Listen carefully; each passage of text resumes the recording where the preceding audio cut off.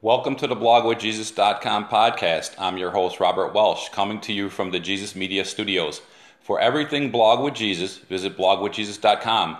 On today's show, we'll be talking about prosperity, your birthright. So let's get started.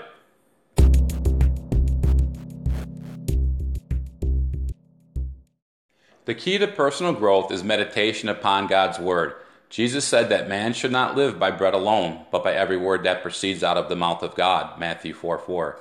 If you want to grow physically, spiritually, mentally, emotionally, and financially, you must meditate upon the scriptures relevant to your needs. You may not see growth instantly, but if you keep with it, personal growth and change are inevitable. The biblical meaning of meditation is to speak, utter, study, imagine, muse, and sing.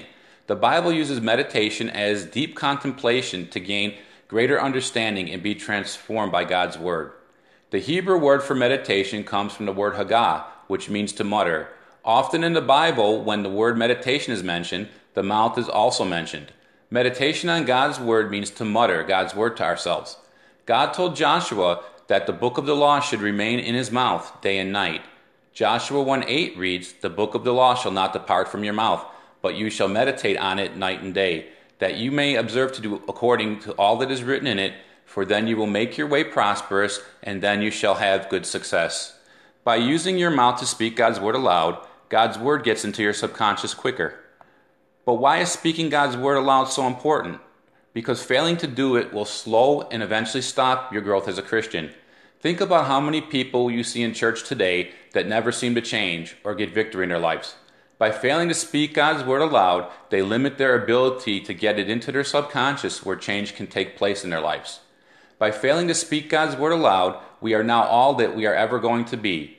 You see, today's church is very big on information and very short on application. Speaking God's Word aloud is application, and doing it will change your life. During the upcoming shows, I'm going to be talking about speaking God's Word.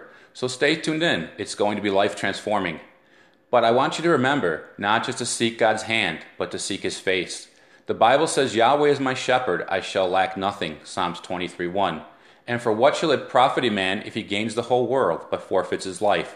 Or what will a man give in exchange for his life? For the Son of Man will come in the glory of his Father with his angels, and he will render to everyone according to his deeds. Matthew 16:26-27. In order not to lose your life, you must first admit that you've sinned.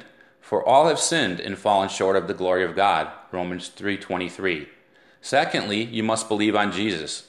For God so loved the world that he gave his one and only Son, that whoever believes on him should not perish but have eternal life. John 3:16. Lastly, you must confess Jesus Christ. If you confess with your mouth and believe in your heart that Jesus Christ is Lord and God raised him from the dead, you will be saved. Romans 10:9. I hope you will believe on Jesus today. Remember to evangelize, disciple, and encourage so the world will know Jesus. This is Robert Welsh for blogwithjesus.com. I will see you on the next podcast. Blessings.